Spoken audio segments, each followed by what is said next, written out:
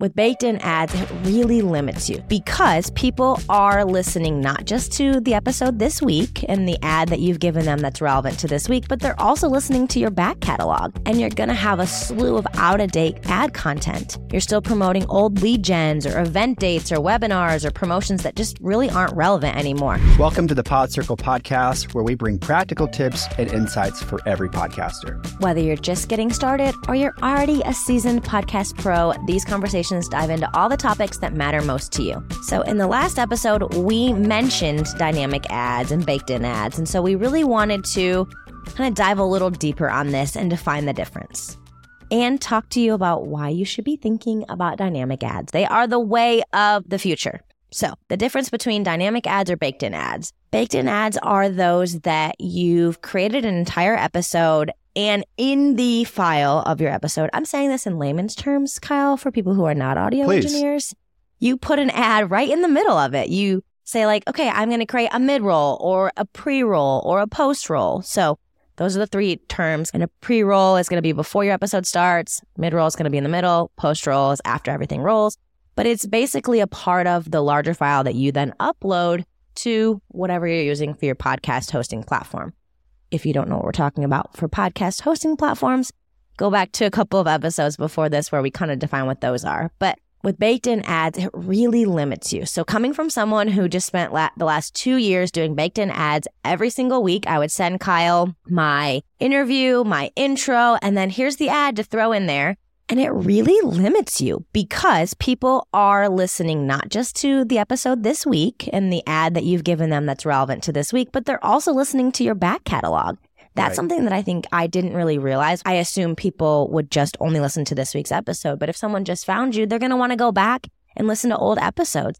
I have backlog episodes that I listen to, some of my favorite podcasts, just because I didn't listen to them when they were live. And I go back in the week because I listened to this week's episode and want more. And you're going to have a slew of out-of-date ad content. When you have a baked-in episode, you're still promoting old lead gens or event dates or webinars or promotions that just really aren't relevant anymore. And I think you can make that conscious decision, or you can limit what you can promote and only promote evergreen things. What I often say is you don't have a lever to pull from a marketing standpoint. So for example, right now I host a podcast and we're running an ad that's like, hey, if you join and do a program in this month, you'll get this X% off simply for being a podcast listener. It's a lever that we can pull to say our numbers are low this week and this month.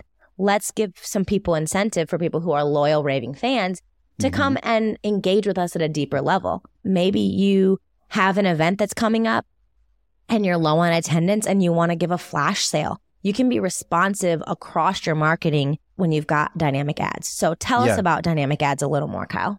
Totally. And to your point specifically, instead of running that ad in just the most recent episode or episodes, you can run that ad across all of your episodes. So the key difference between burnt-in ads and dynamic ads is that burnt-in ads, they're there forever. So they're edited into your episode. They're not really to be changed out with new, more relevant ads. So dynamic ads are ads that can be updated. You know, say if you've been running dynamic, you know, your podcast is set up for dynamic ads and you have 100 episodes, you can do a whole campaign and you can run that ad campaign. Maybe it's a mid-roll ad and then a post-roll ad.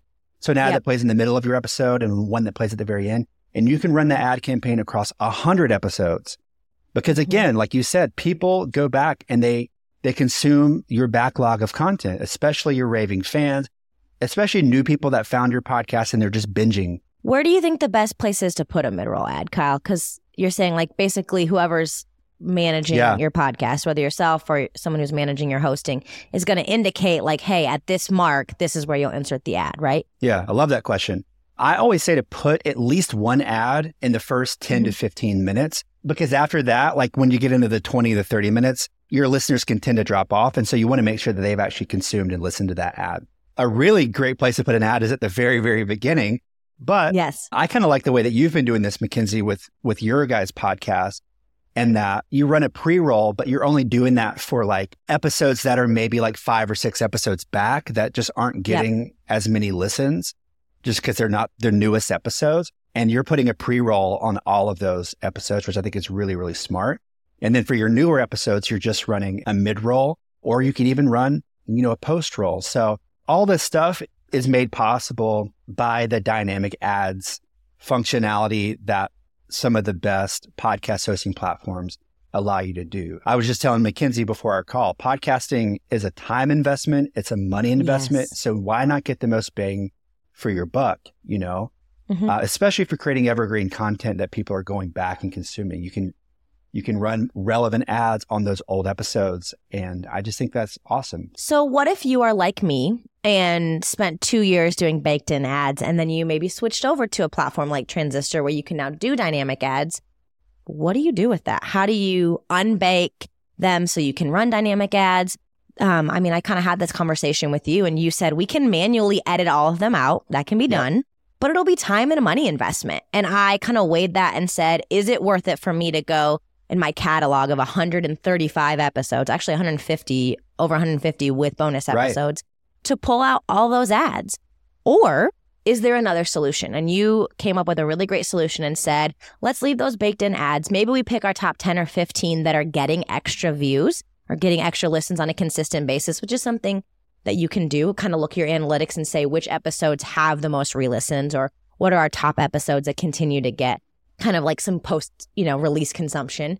Yeah. And then you said, let's run a pre-roll on every episode migrating over to Transistor. And that's what we've been doing. We do a pre-roll on that. We also put a post-roll on all of them that said, hey, if you like this, make sure to like and subscribe, or follow us on social media, or like you could do some kind of post as well, because you've got the features. And if someone's listening all the way through, might as well throw another one at them. I'll speak to that for just a second. And you may be wondering, like, how is it that you can run a pre and post roll ad on old episodes without having?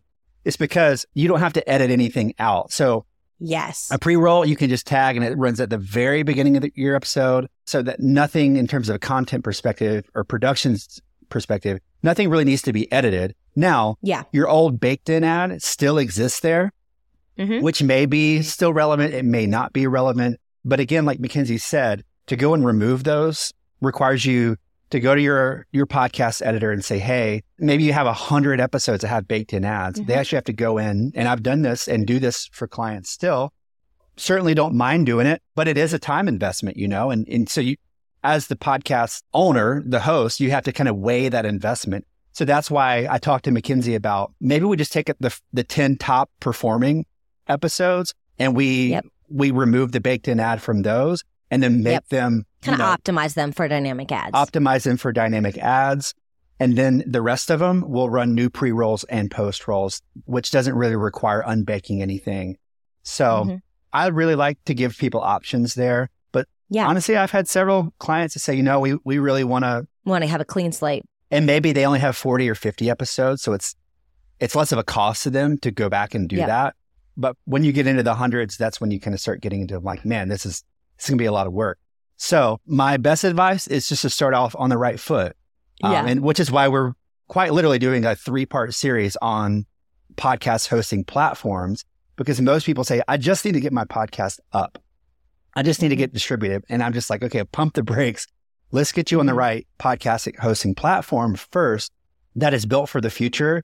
When you decide to start advertising and running ads, to where you don't have, where you get into this whole thing where it's like, oh crap, I've got 20, 30, 50, 100 ads, podcasts where I have baked in ads. What do I do now? Yeah, just take a little time on the front end to set yourself up for success of where you want to go.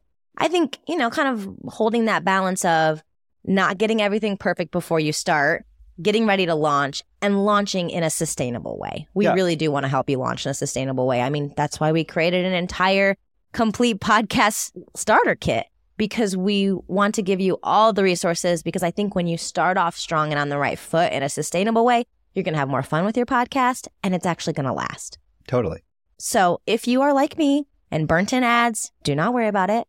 But also if you are starting off, this is a great way to say, I want to start off in the right foot. Let me get a platform that's going to be built for the future, and built for the future of my podcast. So I think a lot of times we have kind of this feeling of ickiness around advertising. So I just want to speak to that as we round out this episode, because if you're sitting here saying, I don't want to bother my listeners with ads, podcasting is a money time investment. And we, as a society, as a consumer, are used to ads. Programmatic advertising, which is basically dynamic ads, where it's specific to the consumer, it can be responsive, all those things, is forecasted to account for more than 90% of our total ad spending in 2023. So that's a lot. And by 2026, global programmatic ad spending is expected to reach a staggering $725 billion. So advertising is the way of the future, but advertising that meets your consumer where they're at, I think that's the difference here. If you get an ad, if I got an ad for AARP, it wouldn't be the right ad for me. I'd be frustrated. I'd be annoyed. But if someone finds me on the internet and gives me a targeted ad for a product that I'll use, I'm not annoyed. It's only annoying until it's not convenient. And then when it's convenient, you're like, give me all the ads. So a survey actually found that U.S. consumers, 78% of U.S. consumers don't mind ads or messages in their podcasts. So we expect it, we like it, and if you can meet them where they're at, they're going to have a conversion. 62% of listeners have considered new products or services after hearing about them from a podcast advertisement. So my encouragement to you is make it relevant to your audience. Yeah. And I would say too, if it bugs you enough, if you really don't want to have ads, then you can also create a premium subscription to your podcast. Yes. There's multiple different ways to do this. You can do this with a private podcast. You can do this with Apple's new premium subscription service that they've just rolled out. And then you can offer ad-free episodes to premium listeners for $3, $5 a month. And for a small fee, your listeners can get ad-free episodes. Maybe you can release bonus content, which I would really recommend for them. And just really nurture that loyal fan base of yours. But in general, I would just say we've all gotten pretty good. Let's be real. If an ad comes up that we're not interested in and we're listening to a podcast, we all know we're reaching for the fast forward button. That said, if you have something of value to offer, you shouldn't feel bad about talking about it. You know, there's nothing wrong with that. That's just kind of that's the world we live in. And if it bugs them, then, you know, they can just fast forward right through it. Exactly. And if you want to kind of learn more about how to monetize your podcast, because I think ads is one way to do that. We did an entire episode about different ways and thinking outside of just ads to monetize your podcast. So go ahead and check that out too. I want to make sure that you know about that. So anything else you have to add to this as we round out? If you're asking some questions around starting a podcast, around which, podcast hosting platform, dynamic ads, some of those things, and you're just kind of starting out, or maybe you're early on, I would encourage you to grab our podcast starter kit. You can find it at podcircle.com/start. It's a set of PDFs that are really, we just downloaded all of our knowledge of starting podcasts, recording equipment, recording virtual interviews via Riverside, and we just put it all and packaged it up and put it all together in that for you. So again, you can grab that at podcircle.com/start. If you're a podcaster and you're feeling, maybe you're 10, 20, 50 episodes in and you're feeling a little bit stuck, you remember the reasons you started a podcast, but now you're kind of starting to reevaluate and you're like, man, I'm not quite ready to give up on this yet, but I need to see some return on an investment. And you have maybe some questions around your podcast strategy, set up a call with Mackenzie and I. It's called a podcast strategy session, and we do them all the time. They're a lot of fun, and we're going to help you get very, very clear. We're going to ask some big questions and help you get some clarity around your podcast and the next steps and the way forward, and help define your goals for the podcast, and then have everything else kind of speak into that. So if you just want to learn a little bit more about that, you can jump on a call with me. The link is in the show notes, and just do a brief 20-minute discovery call to figure out if that strategy session might be a good solution for you. So I think that's all for me. Anything else for you, Mackenzie? That's all. We'll see you next week, friends.